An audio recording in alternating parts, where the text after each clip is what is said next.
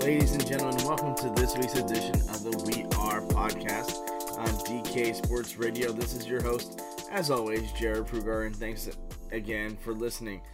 Now, we have quite a bit of time until the season starts, but let's take a look at the Penn State schedule for 2021 as far as the football field is concerned, because to me, this is probably one of the more intriguing starts of the season in recent memory. The Nittany Lions head to Madison, Wisconsin to take on the Wisconsin Badgers, who, are a tough team to play against at home.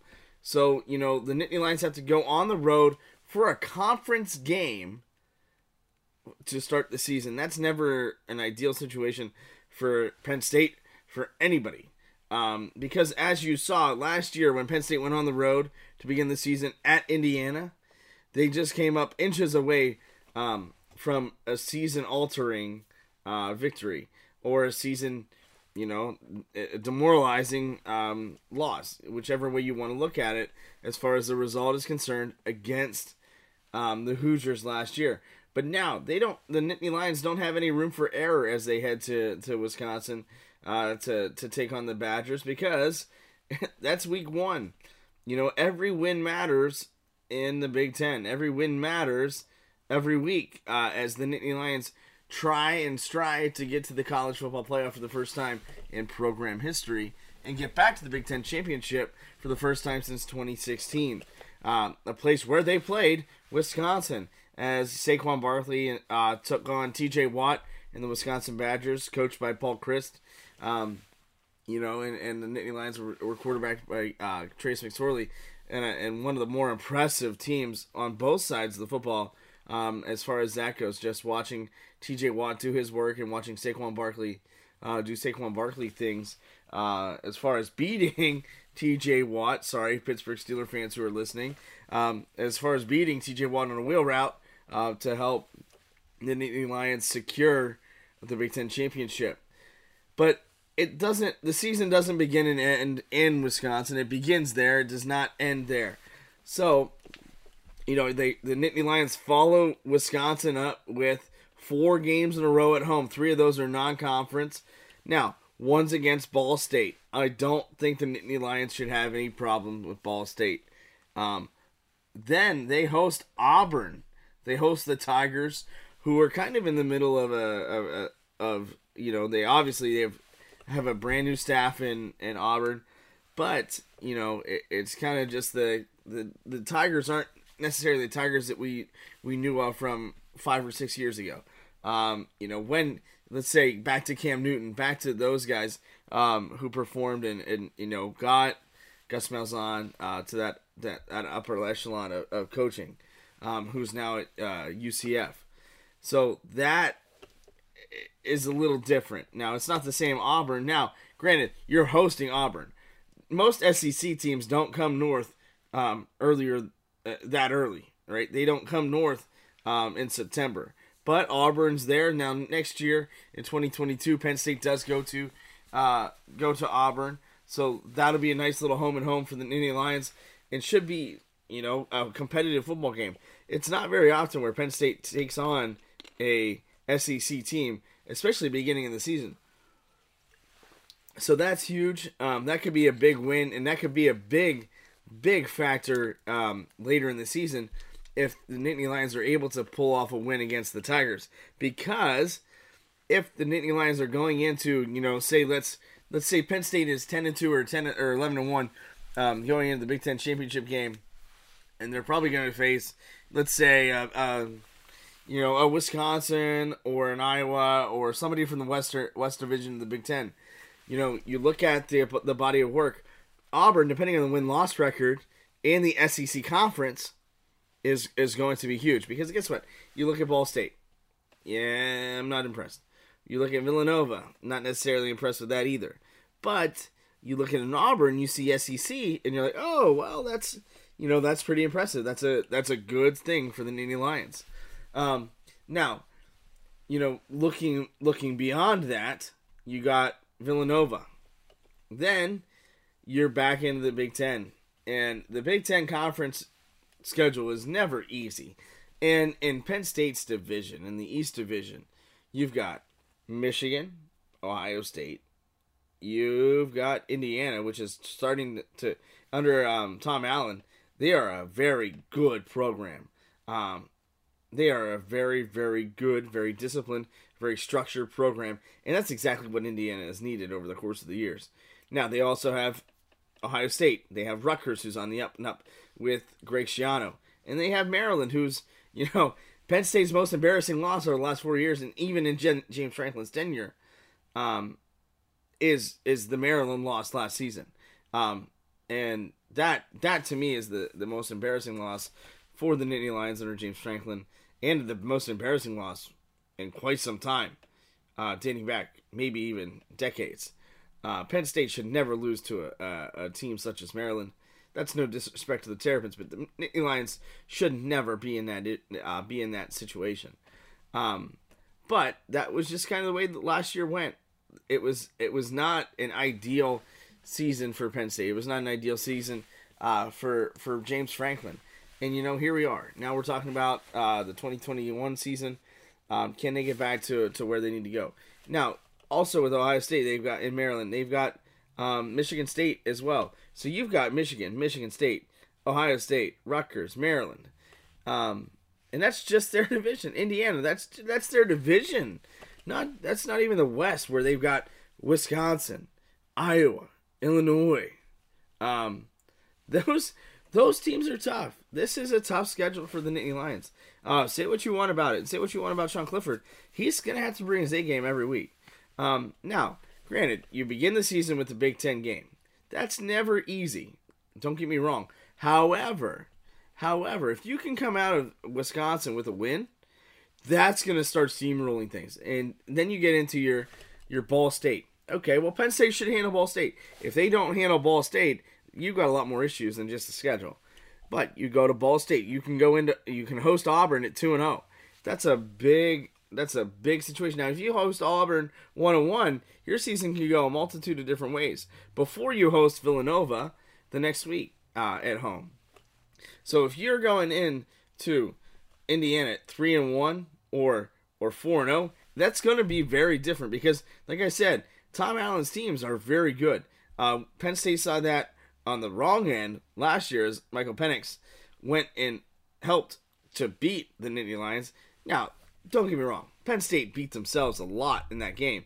They just did not do enough to win that game. And ultimately it showed because they just cannot recover on their way to an 0-5 start. But, if you're going into Big Ten play at 3-1 or 4-0, those are big differences. Or even 2-2, because guess what? I can see Penn State, depending on the play of Sean Clifford, losing at Wisconsin. That's a tough place to play. But also losing to Auburn, who should be able to play very well under Brian Harsin. So if you're at 2-2 going into hosting Indiana, that's not ideal for Penn State. Now you're hoping to get to Indiana and you're 3-0, you've got or 3-1 or 4-1, and you've got some momentum going into Big Ten conference play. That's going to be huge. And maybe not necessarily into conference play because you started already, but getting into the bulk of it. Because Indiana's going to bring it. Iowa, you're at Iowa City. You're going to see the Iowa Wave. Kinnick Stadium is not an easy place to play by any means whatsoever. So Penn State goes to Wisconsin. Then in a month later, they go to Iowa. So Penn State's getting a bulk of their travel done at the beginning of the season. Then they once they're done with Iowa, they host Illinois, who they beat last year pretty easily on the last game of the season. Then they're at Columbus or at Ohio State. That's going to be a big game. That of course that's Halloween. So that's going to be a raucous environment. I would expect that game to be in prime time, depending on the records of each program. But there isn't really anything that brings the ratings at that time of year like Penn State, Ohio State, at the Horseshoe. So that's going to be a big game. They're at Maryland. They're at College Park, which hasn't necessarily been a house of horrors by any means, but Penn State should be ready to go to Maryland and compete, which is something they didn't do when Maryland came to University Park last year at Beaver Stadium. That, like I've said before, and I will say this multiple times, that was the most embarrassing loss under James Franklin, and I'd be hard pressed to find another one that would be just as bad moving forward. Then the Nittany Lions host Michigan. Who knows what you're going to get from a Jim Harbaugh team? It beats me. His career trajectory and quarterback development have baffled me for multiple seasons. So you just never know what you're going to get from him and from his program. So who knows? But I would expect Penn State to be in a better situation than the Wolverines this year. I know a lot of people around this area might not agree with me on that one, but I do think Penn State is better than Michigan. Last year they were both pretty embarrassing, looking back on it. Then they host Rutgers. Greg Schiano is going to put a team together. They're a competitive team. Penn State has handled Rutgers relatively easily over the course of the last few seasons. But it's going to start to get tougher because Greg Schiano can recruit. And not only can Greg Schiano recruit, he can recruit to Piscataway, New Jersey. And if you've ever been to Piscataway, New Jersey, you're not really missing anything at all. But, this is an opportunity for Schiano to keep growing his program and keep them moving forward. Then the Nittany Lions are at Michigan State. Who knows what you're going to get. Brand new coach at Michigan State. So, it's going to be an interesting situation, moving forward for them. But anything is possible. And I think that's the biggest thing that the Nittany Lions have understood, over the course of the last few seasons. Because, you've got to bring your A game. In the Big Ten, you've got to bring your A game more than everything. And when I say brand new, this is Mel Tucker's first normal season, let's say, in the Big Ten. Now, they have not had a lot of success for the Spartans, and last year was just not a good year for Tucker. But there's a history there. There's a history of Penn State. And obviously, you're playing for the most prestigious trophy in all of college athletics, in the Land-Grant Trophy. At the end of the season, there's nothing quite as good as the Land-Grant Trophy, which is not only the most prestigious, but the ugliest and most hideous trophy in all of professional sport, or all of collegiate sports, and honestly, even in professional sports as well. There isn't much uglier than that. But listen. You're playing for that. You're playing for that prestige to end the season. But as I've said, Penn State's got to come out ready. They've got to get through those first 4 games of the season at 3-1 or 4-0 at best. And if they're able to do that, that's going to help them get into conference play, and that's going to help them kind of steamroll. Because last year, throughout the country, teams didn't have that opportunity to play those teams like Ball State and Villanova. Those are teams that Penn State perennially beats. Those are teams that a lot of those bye games, you should beat them.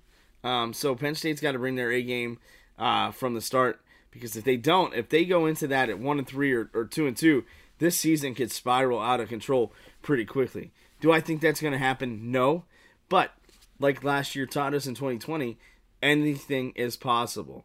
But when we come back from this short break, we're going to talk about James Franklin and his family and kind of things that are going well on their end as they gear up for the summer and even into the fall.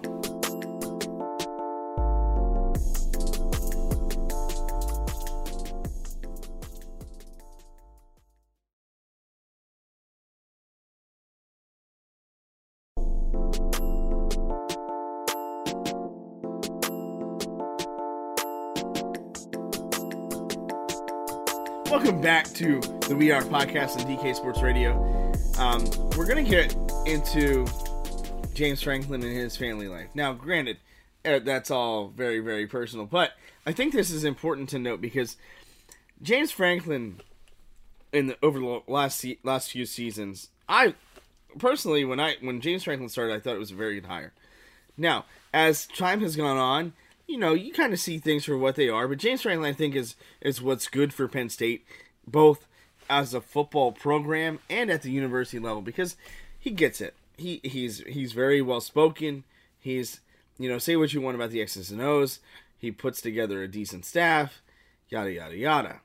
But what people don't see in James Franklin is the family man that he really is. He's got 2 daughters, a wife, Fumi. That trio, his wife and his 2 daughters, spent last season in Florida. And we've spoke at length about this on this podcast and a lot of other places as well. That did not help him. He is a family man. You want to talk about Penn State football, their family is huge. Their family is big there. His daughters have dressed as Trace McSorley at football practices. They are fixtures there. His wife as well. There are a lot of practices that I've been to over the course of the last few seasons since covering the Nittany Lions where his wife and his kids have been there. And not only just his wife and his kids, but the wives and kids of other coaches and staff members as well. It's a family affair. It's a family affair at Penn State. And that's, I think, awesome for the university, for the program as well. Granted, under the old regime, you had a family affair too with Joe Paterno and Jay Paterno. But let's be real, it really wasn't relevant. Now, even with Jay Paterno being an offensive coordinator, and say what you want about that, we could speak at length about how bad that went for the Nittany Lions over the course of those years, and how that's probably a big reason why Jay Paterno is nowhere near coaching right now, nor should he ever be moving forward. But that's neither here nor there, and we could talk about that at a later date. But back to Franklin and his family. Franklin is a family man through and through. You talk about guys that have been on that staff forever. Terry Smith. You got Brent Pry. Those guys are family men as well. But Franklin, you could tell a lot of times when he would talk, he was definitely impacted big time by his family. Not just being in the same house with them, but being hours upon hours away and being states and states away. At first they began the pandemic in their vacation home in Colorado. Then they went to their beach house in Florida, and that's where his wife and his kids stayed until recently. Now they're back, and not only are they back, but his 2 daughters have just recently been able to get vaccinated. Now the reason for that is his youngest daughter does have a sickle cell trait that makes her vulnerable to the coronavirus and susceptible to other illnesses. So that's why he did that. Now, up until this point, he'd been sleeping in the garage, and I'm not saying he was in a doghouse by any means, but anytime you hear a guy like James Franklin's like, oh well, I'm just crashing the garage, I get to wave to my kids across the little patio or however the house is laid out.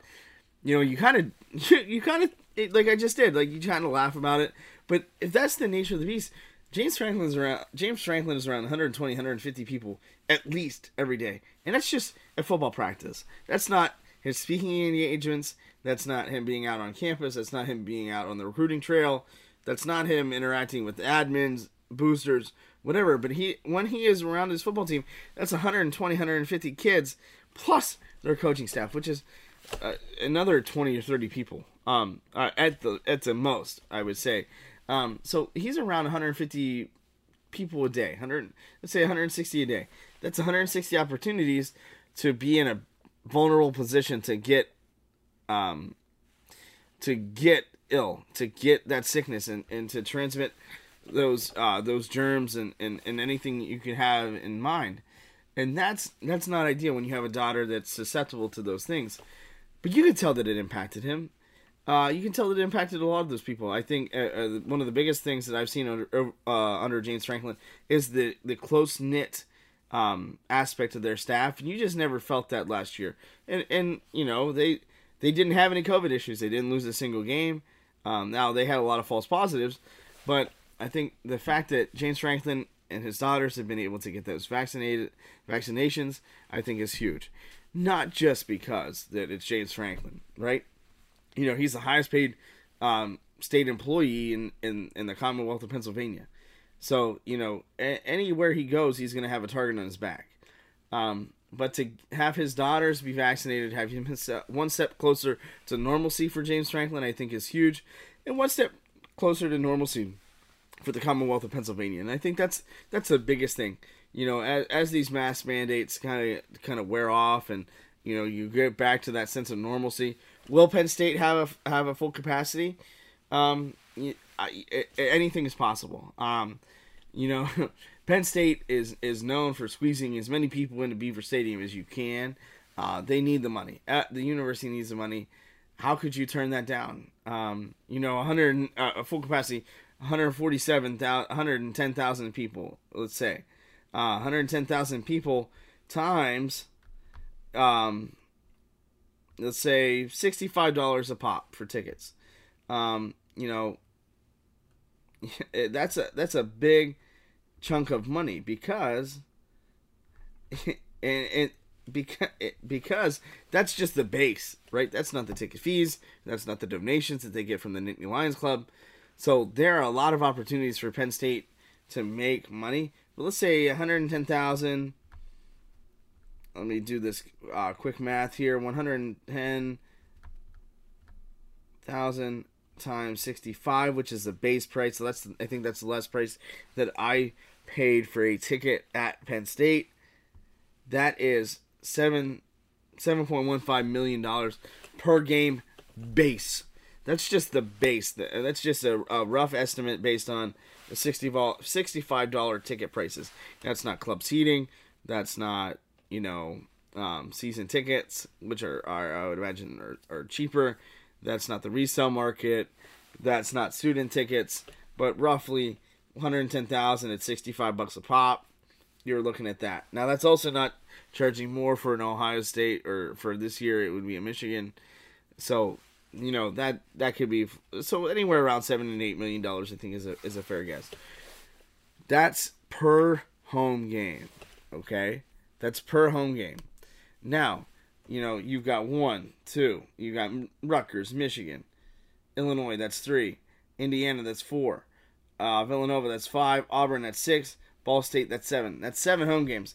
So times 7, that's $50 million just in gate revenue alone on a rough end, right? These numbers aren't accurate. So that's a big chunk of money. That pays for Cale Sanderson to take his team to the Big Ten Championships, to nationals. That pays for the fencing team to go wherever they need to go to win their national championships. That pays for the softball team to go play Robert Morris in a pipe dream for me as a Robert Morris alum. But that pays for those things. That's big time money. That's just football gate revenue. That's not tailgating. So that's not the parking fees of $40 per car. 110,000 people have to get there. So that's a lot of money too. And then there are a lot of people at Penn State that don't go into games at tailgate. So, you know, that's a lot of money as well. And that's not concessions. That's not any of those things either. That's a lot of money. So I do think now that, you know, we talked about James Franklin and his family getting vaccinated, as these vaccinations happen, as everything kind of goes back to somewhat normal, with fans and people maybe not necessarily needing to wear masks if they're fully vaccinated, that we could see a full capacity at Beaver Stadium come September when Ball State rolls around at September 11th. I think that, you know, as long as they can do it in a safe and healthy manner, nobody knows what it's going to be like in September. But if Penn State is able to handle it in a safe and an efficient manner, they are going to have as many people as they can in those games, in each and every game that the Nittany Lions play. Because you just can't turn down that money. There's not anybody in the world that would turn down $50 million for a football weekend or a football season.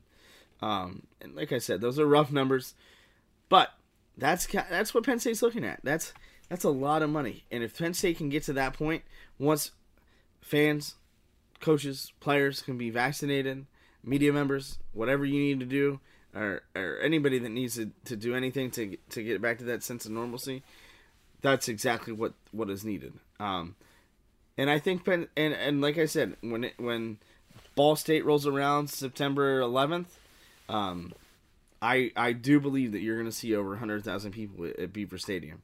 Now, whether that happens or not, whether I'm right or I'm wrong, remains to be seen. But we have a whole summer to talk and discuss that. But in the meantime, I thank you as always for listening to the We Are podcast on DK Sports Radio. This has been your host, Jared Prugar, and I will catch you on the flip side next week with an all-new episode of the We Are podcast on DK Sports Radio. Have a great week, stay healthy, and I will catch you next week.